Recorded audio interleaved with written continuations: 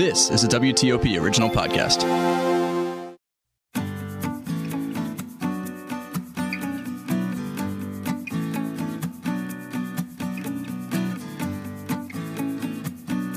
Welcome to another episode of The Vine Guide. I'm your host, Scott Greenberg, and in this episode, I have the delightful double pleasure of having brothers Mark and Jeff Pisoni of Pisoni Family Vineyards with me as guests today. Now, Mark is a skillful farmer and has a second sense for soil and the vines that flourish in it. He wakes up before dawn every day to check the vines. He's sort of like a vine whisperer. He holds a Bachelor of Science in Agricultural Economics from the University of California, Davis, go Aggies, and a Master of Science in Farm Business Management from Cornell. Oh, he actually fuses his hands-on experience that he learned while farming with his father and grandfather, together with the ideas of viticultural models he adopted in academia. Mark tends to the vines with affection and consummate skill. I want to hear more about that. Now, Jeff Pisoni, his brother, is devoted to the pursuit of perfection in wine. As a kid, Jeff grew up in a family immersed in the practices of farming and winemaking. A fascination with science prompted him early on to elect winemaking for his own profession. Now, Jeff's earned a Bachelor of Science degree in enology from Cal State University, Fresno, and put his degree into practice at Peter Michael, very impressive, prior to becoming a vintner for Pisoni.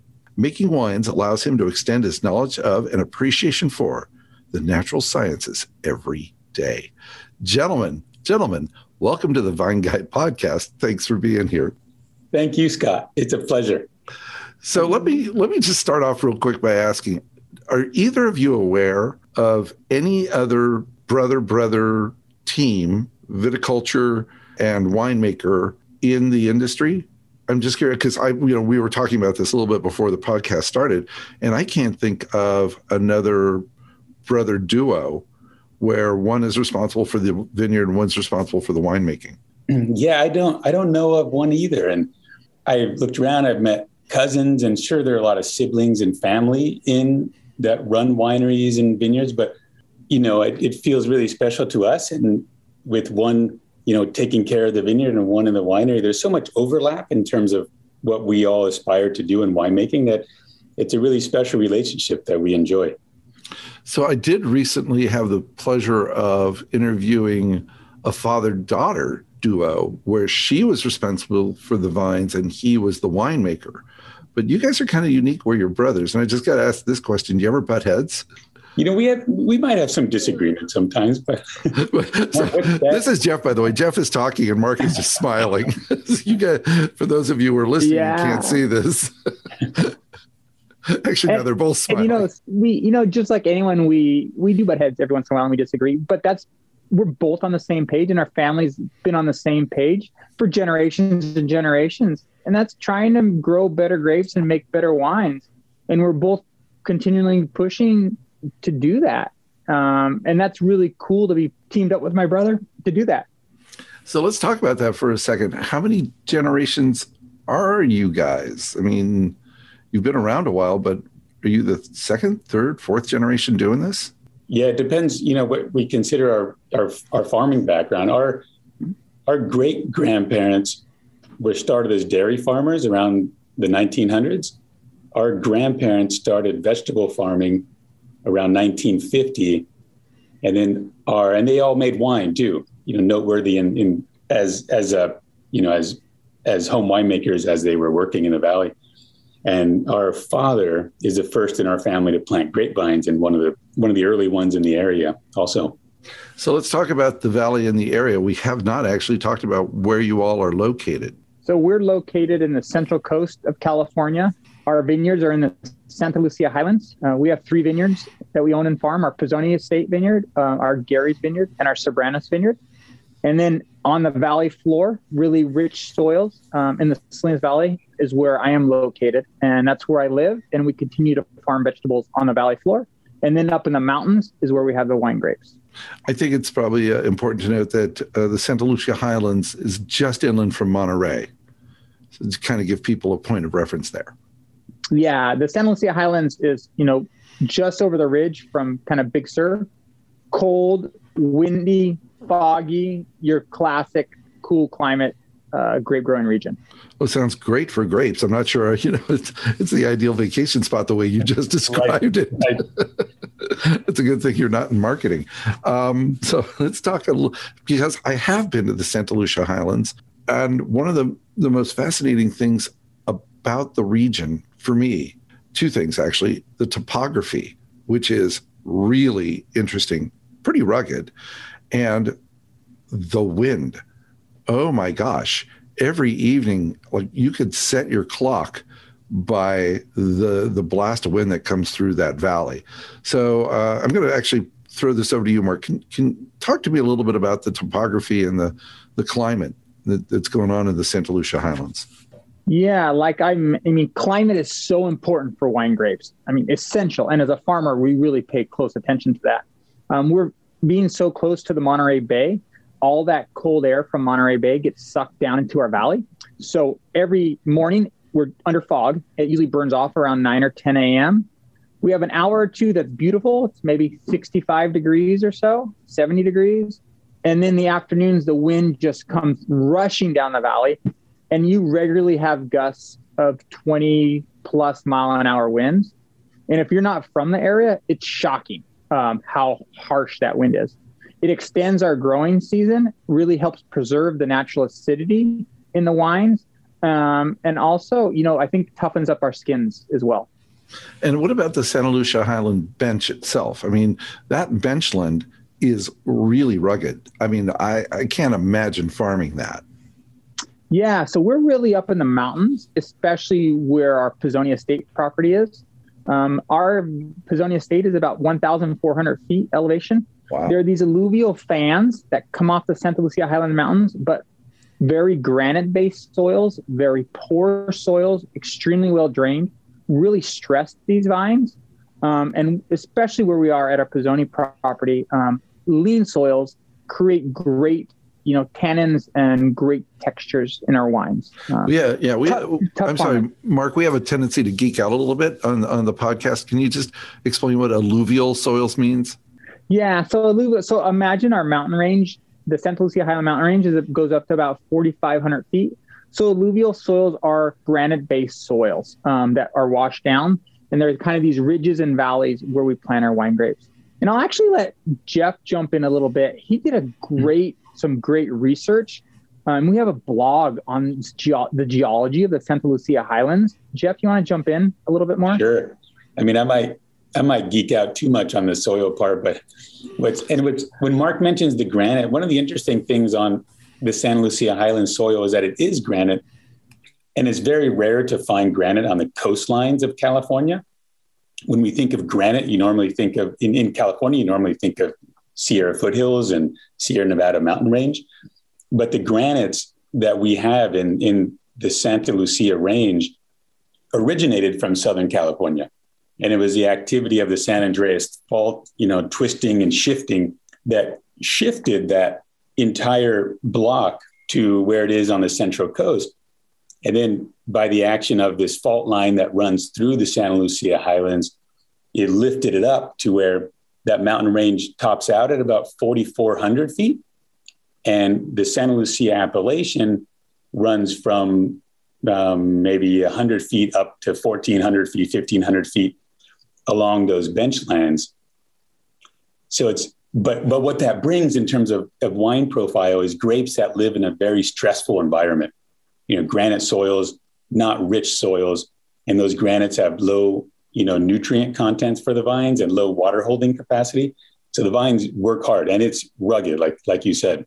So it doesn't sound like a really great place to, initially it doesn't sound like a great place to grow grapes, but yet something drove your father to plant a vineyard in the Santa Lucia Highlands. What drove that? What was the impetus behind that?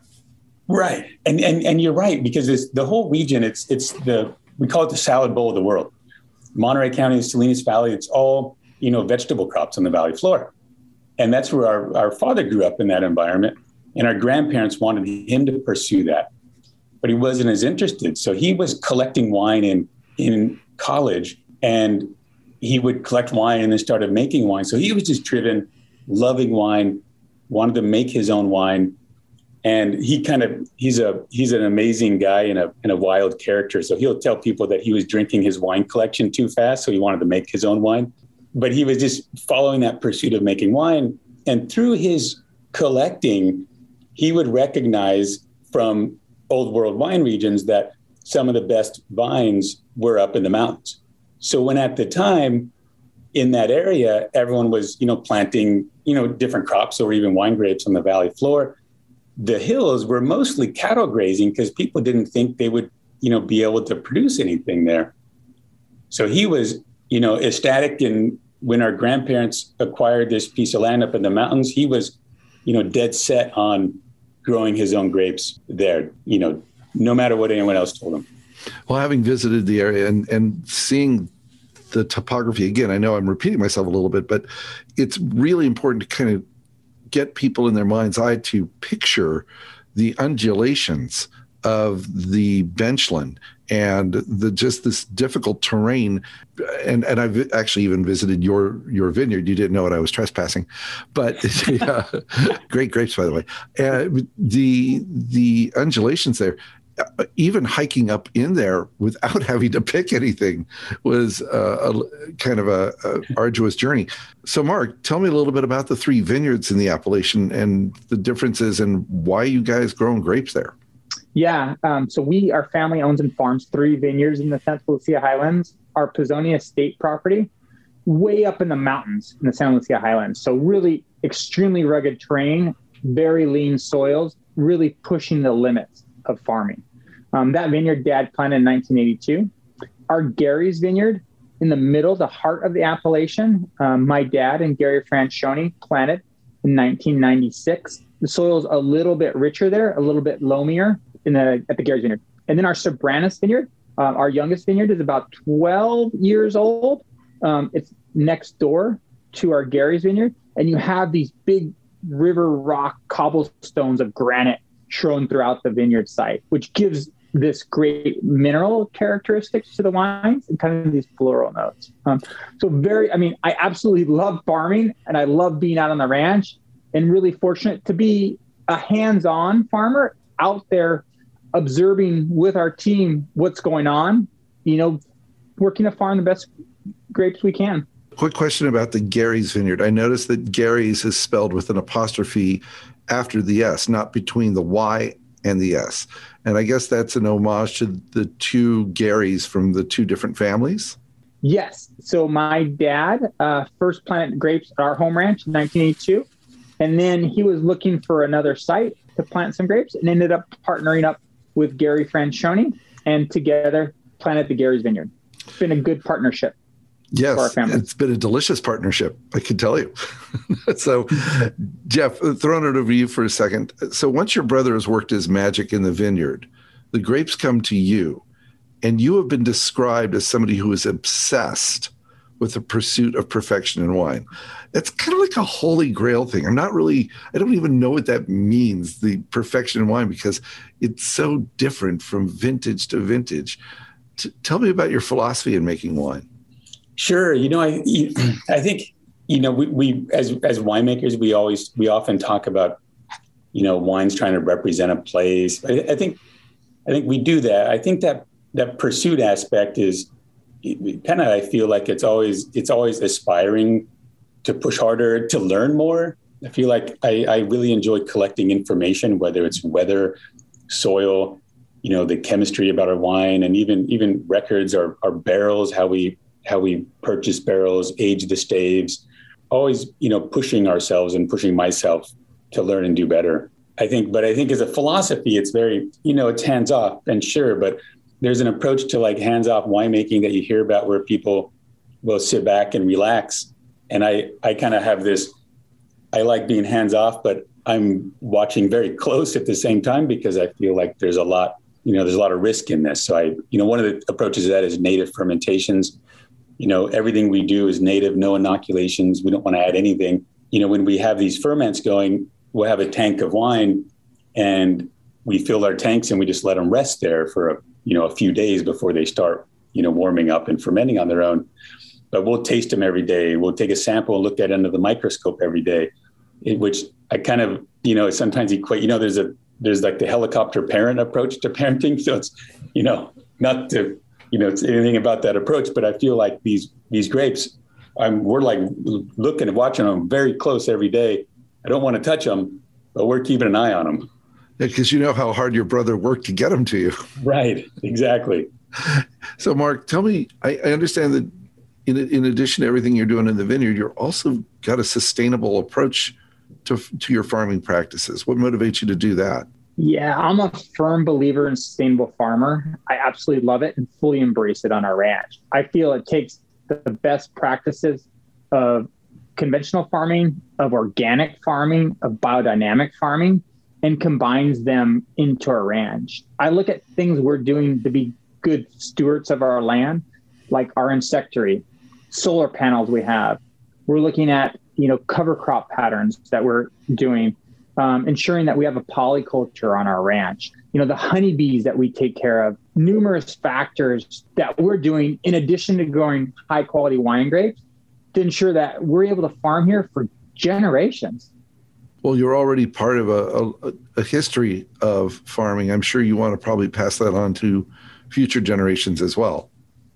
Yeah, as well. And in addition to that, also Scott, encouraging other farmers to farm the right way, that I call it. And it's really investing time and investing resources in your ranch to make sure you're leaving it in a better spot and making fabulous wines in the process. So speaking of fabulous wines, Jeff, what other wines or wine regions inspires you in your wines? You mentioned earlier that your dad, Gary, drank through his collection and that he was, I guess, did you mention an old world collector at one point? Right. He was. So I'm just kind of curious, what wines do you turn to or other regions do you turn to that inspire you? Mark and I were both lucky to grow up when Dad had his wine collection. He didn't. When he had? Yeah. Did you guys drink? Okay.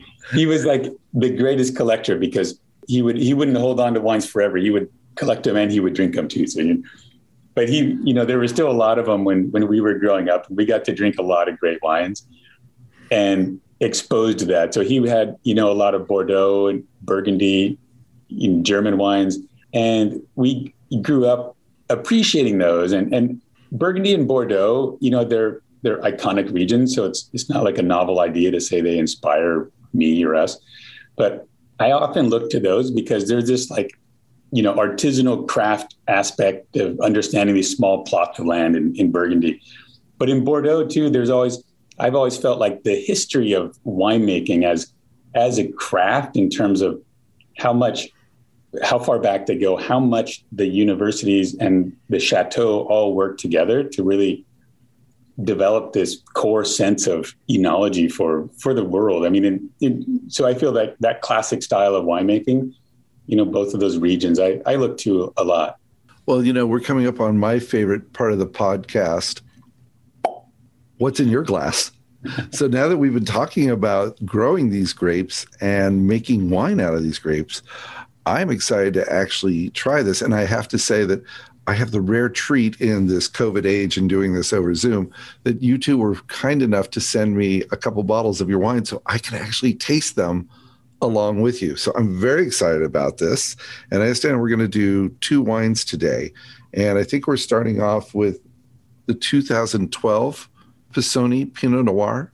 Yep. From the Santa Lucia Highlands. So here I have it in my glass.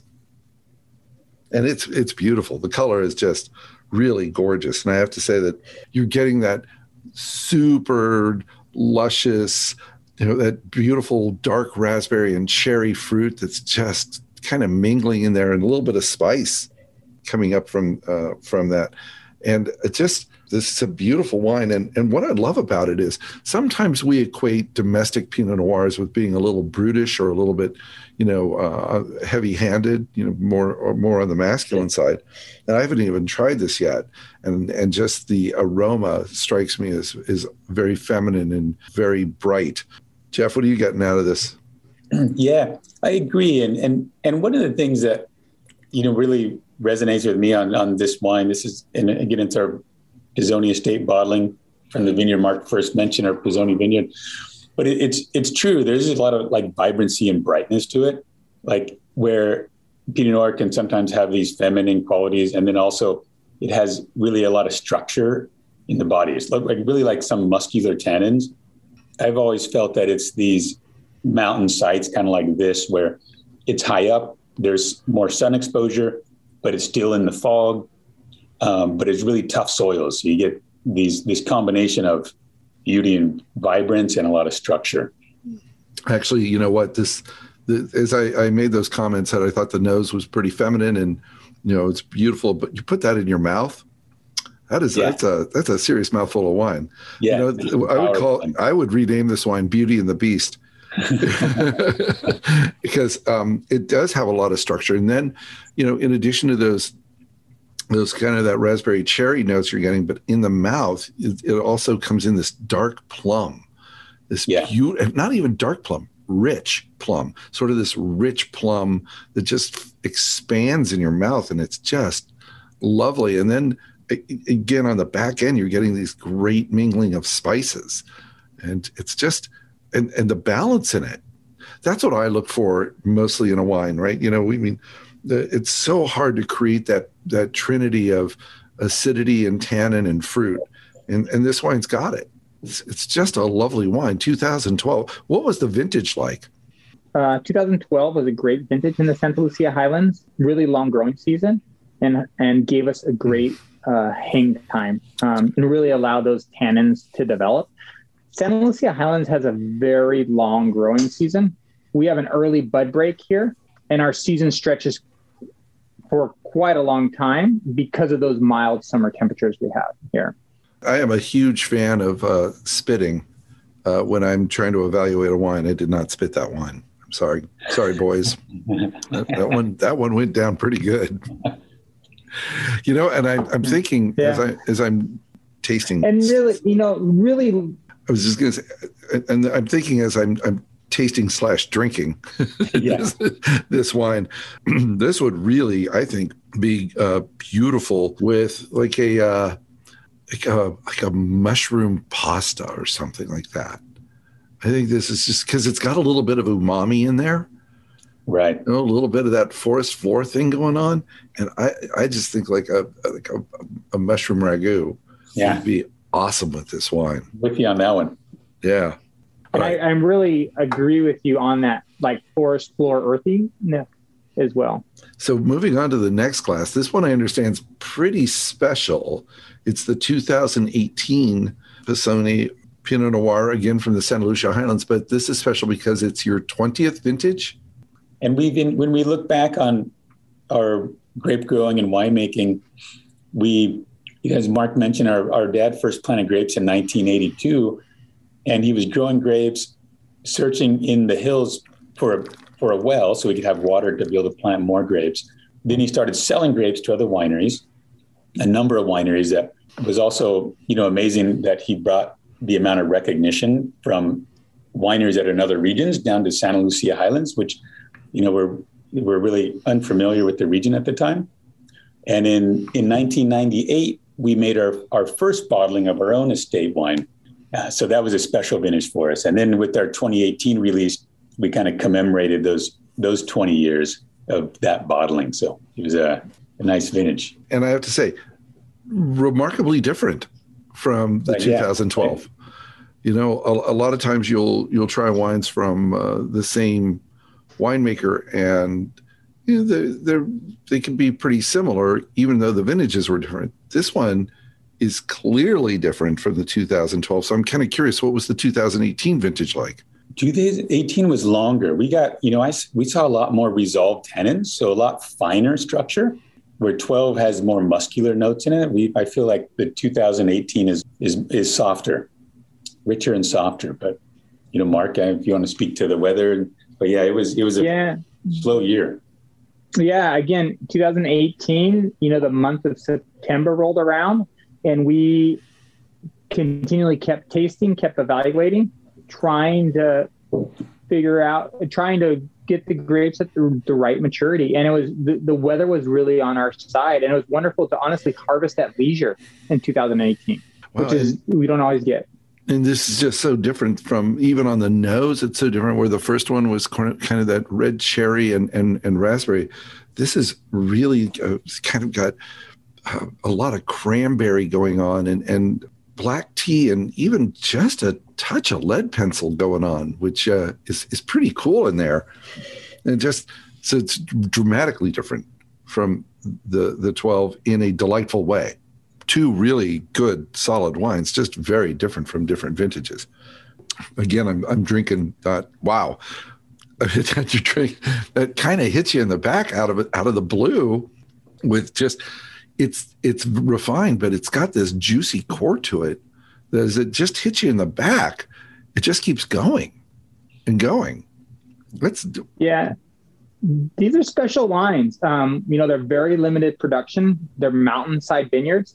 And my brother is doing a barrel selection in there, really selecting his barrels that he feels will be the most long-lived from some of our favorite blocks on that property.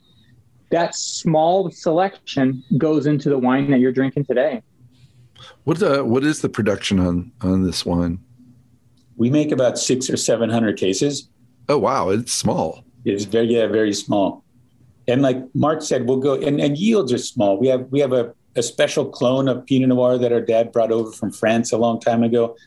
It's very low yielding and has a thick skin. So it has, some more textural notes anyways, but we get about 2 to 2.5 tons per acre. We use only free run for these selections.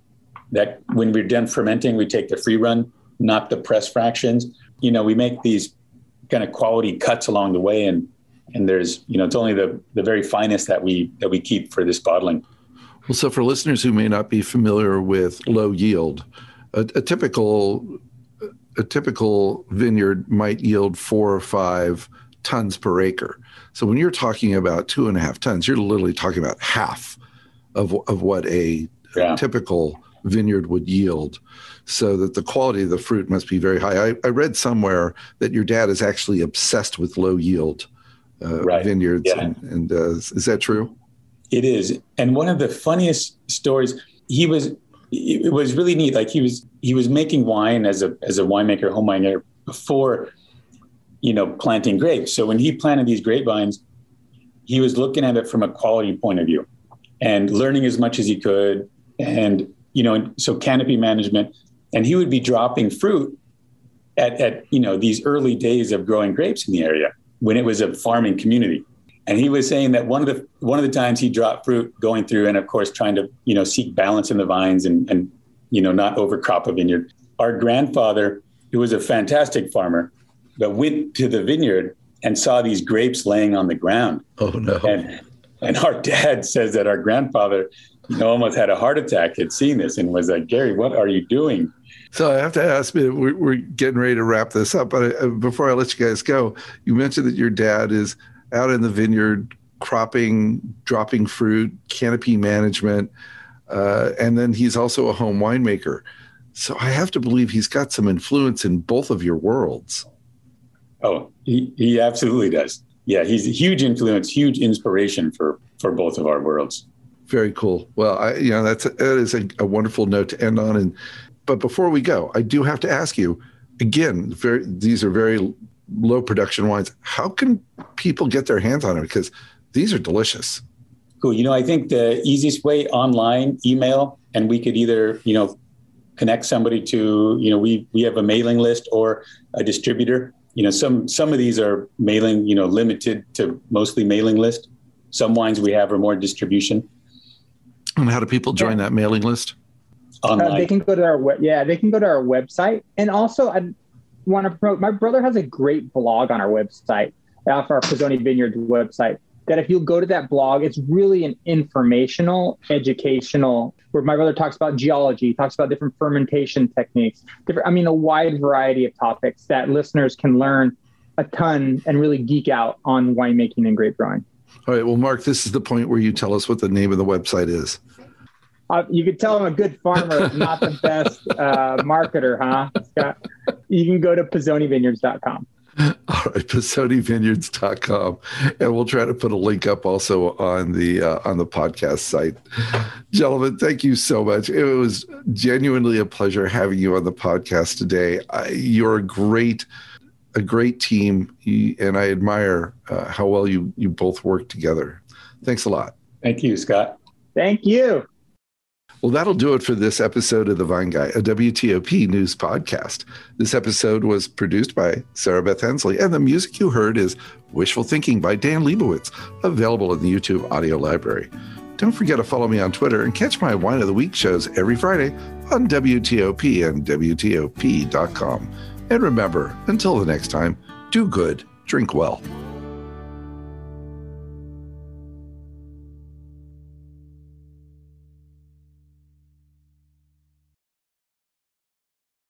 To be your best every day, you need proven quality sleep every night. Science proves your best sleep is vital to your mental, emotional, and physical health. And that's where the Sleep Number bed comes in. And let me tell you, ever since I've had it, my sleep IQ score is just going higher and higher. And did you know 8 out of 10 couples say that one of them sleeps too hot or too cold? Science tells us regulating your sleep temperature leads to higher quality sleep. For many couples, temperature struggles are a real challenge. So here are some tips to help you both sleep just right. Look for beds designed with temperature benefits, such as the new Sleep Number Climate 360 Smart Bed that actively warms and cools each side so you both sleep blissfully comfortable. And now save 40% on the Sleep Number 360 Special Edition Smart Bed, plus special financing for a limited time. Only at Sleep Number stores or sleepnumber.com/podcast1. Sleep Number, the official sleep and wellness partner of the National Football League. Subject to credit approval, minimum monthly payments required. See sleepnumber.com for details.